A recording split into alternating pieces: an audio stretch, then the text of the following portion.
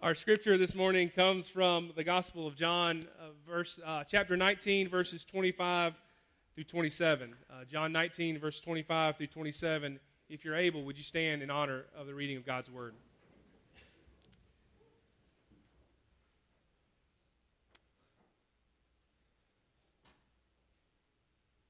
Jesus is on the cross, actively dying, and we pick up with our scripture this morning. Near the cross of Jesus stood his mother's sister, Mary, the wife of Clopas, and Mary Magdalene. When Jesus saw his mother there and the disciple whom he loved standing nearby, he said to her, "Woman, here is your son." And to the disciple, "Here is your mother." From that time on, this disciple took her into his home. This is the word of God for the people of God. Thanks be to God. You may be seated.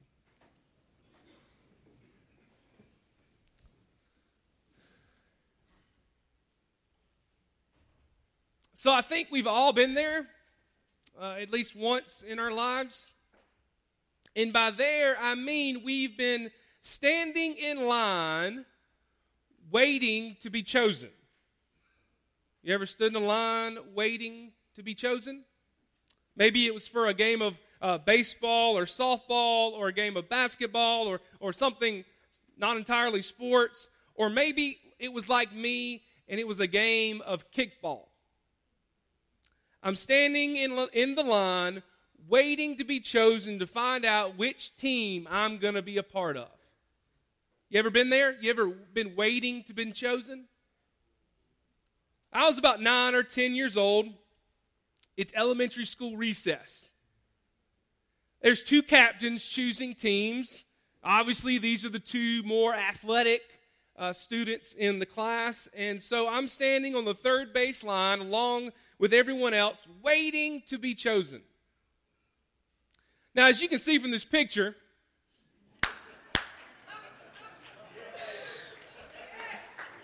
woo! That's called courage, people. I showed that to you. That's called...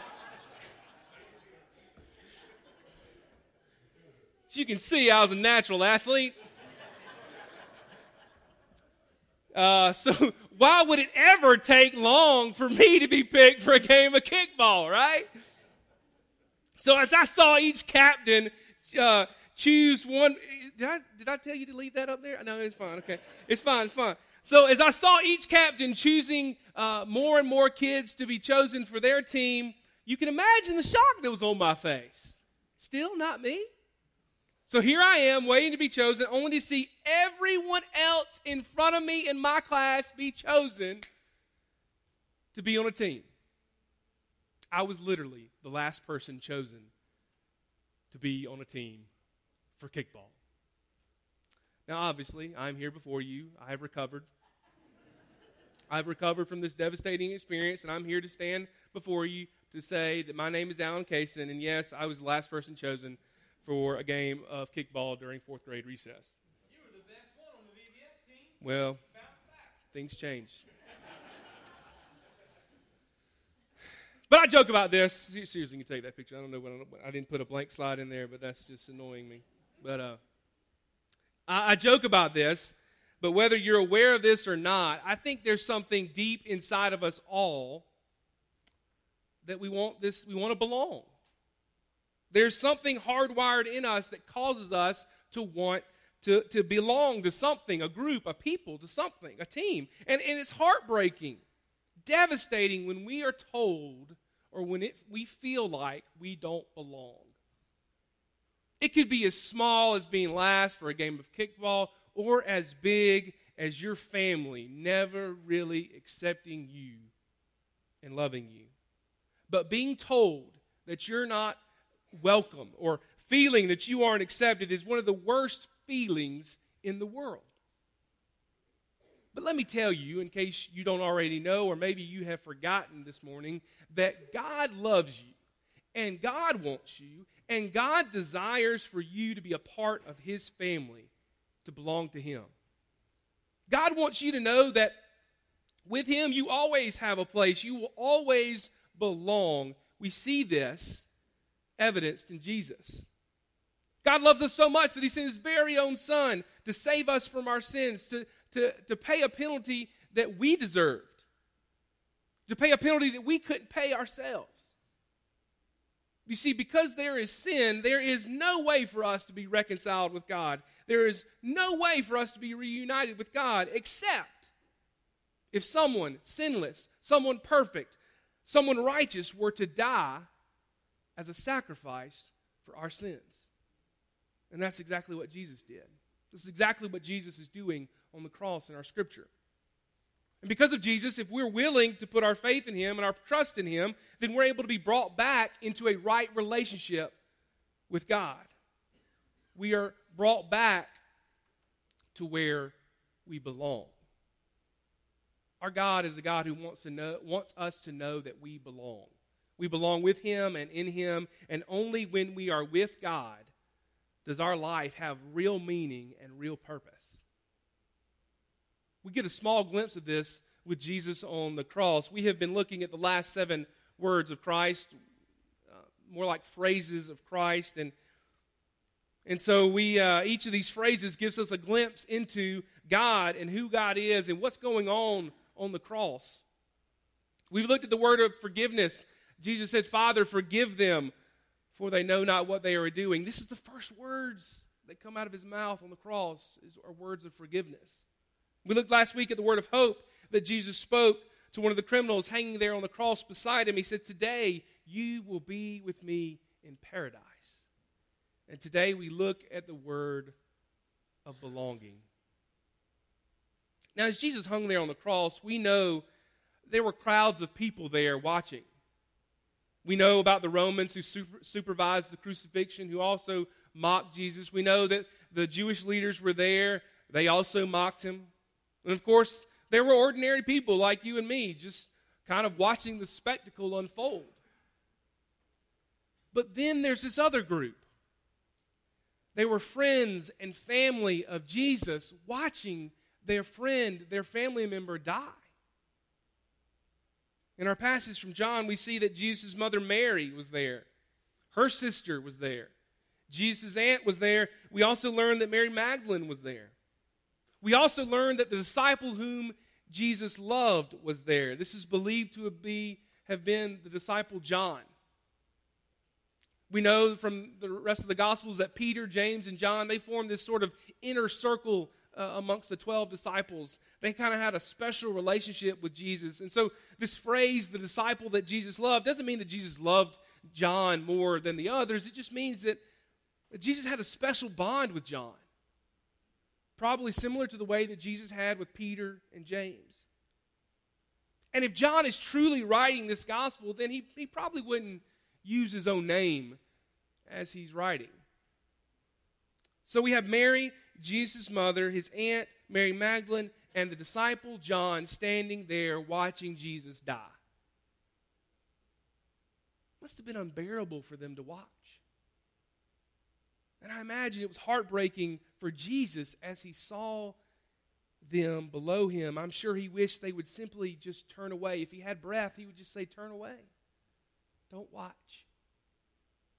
But as they're looking at him, instead of saying, "Turn away," Jesus says these words of belonging to Mary and to John. He says, "Woman, here is your son."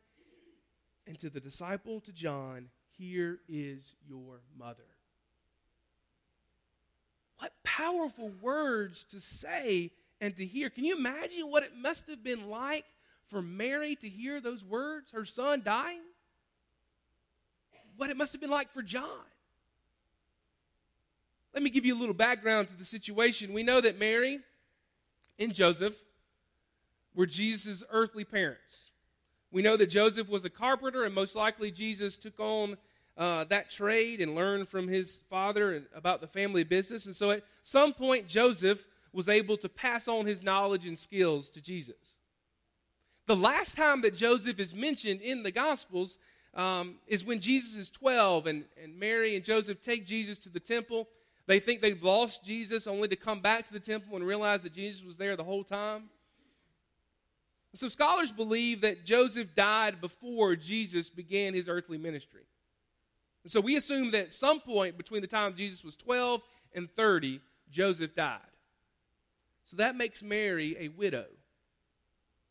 No one to really take care of her.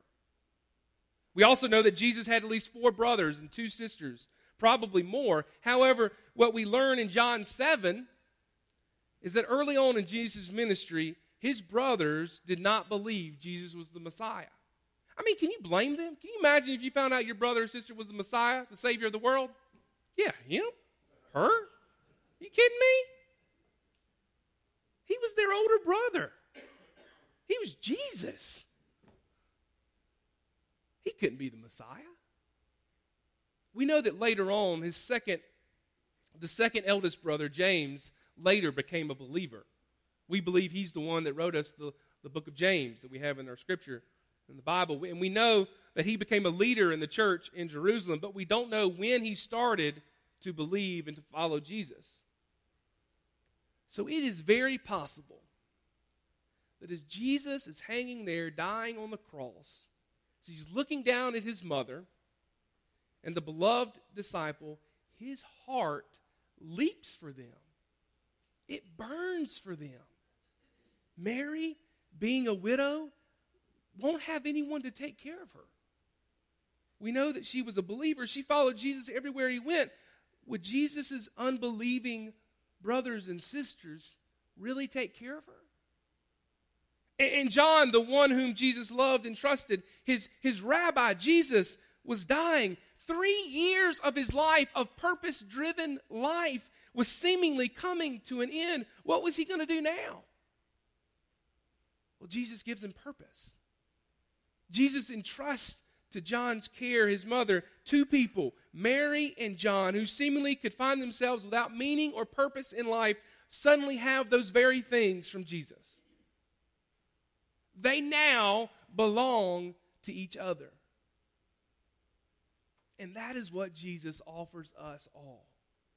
A place to belong, a life full of meaning and purpose. When we were living in Vidalia, whenever I would go to Kristen's parents' house, I would usually always go the same route. You ever go somewhere and you just always go the same route no matter what you do?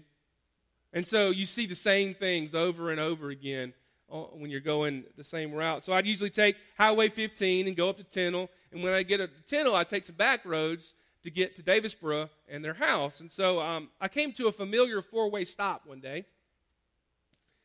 And on my left, a whole section of land had been cleared of timber.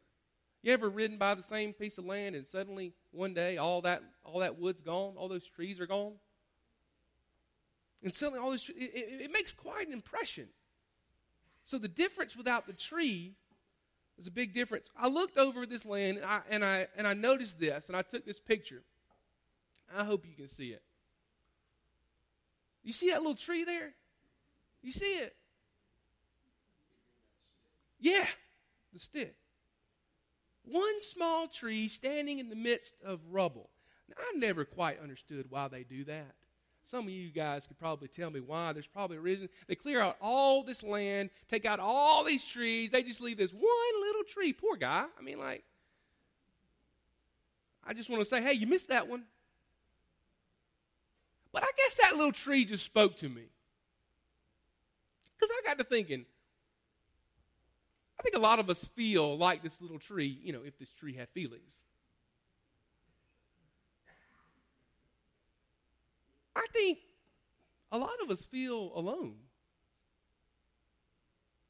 It's like we're standing in the middle of nowhere and we're alone. Now, unlike this tree, we may actually be surrounded by a whole bunch of people. But just because you're in a group doesn't mean you can't feel lonely. I'm telling you, there were a lot of kids on that field back in 4th grade playing kickball. I'm still dealing with this, guys. But I felt awfully alone.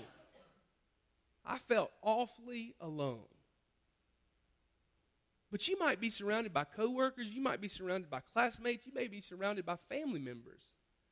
You may be surrounded right here, your own church family. But you may feel all alone. And then certainly when we're trying to hide our faults, we're trying to hide our sins, we're trying to hide our mistakes, when we're holding all that in and we're not confessing it and we're not sharing it, we can feel all alone, surrounded by everyone else, even those that we love. But let me tell you something. God never intended for you to be alone. God never meant for you to live this life by yourself. He wants us all to belong. In fact, the scripture says that all who call on the name of Christ and follow him, they are called children of God. Galatians 3:26, in Christ Jesus, you are all children of God through faith. God is in the family business. He's in the belonging business. Just as he wanted John and Mary to know that they belonged and that their life still had meaning, it still had purpose. Jesus wants us to know that through him, we are all children of God. You belong. You belong to the family of God. You might not feel accepted at home, but God welcomes you in his family. You might not feel accepted at school, but God wants you to know that you belong to him. You might not feel accepted, loved, and appreciated by a significant other, but God wants you to know that he loves you and he values you. You are a child of God. And this church, our church, any church, should be a place where people feel they belong. They feel welcomed and invited. We should do all that we can to help people find a place to belong. What a great image this morning. One of our wisest members, one of our youngest. There should be a place for everyone in between. This should be a place, and I feel like it is, a place where we all belong. We've all found out that we belong. It's our job to go and let everybody else know that they can belong too. There is no greater word of encouragement than to hear that you belong, especially when it's God who is speaking. You belong, and you belong to him. Amen. Heavenly Father, we continue to learn from Christ on the cross. We learned this morning that we belong to you. We belong to the family of God. Lord, if there's anyone here this morning who feels alone, even though surrounded by people, let them have ears to hear that you love them, that we love them, and that we all belong to you. In the name of Christ we pray. Amen.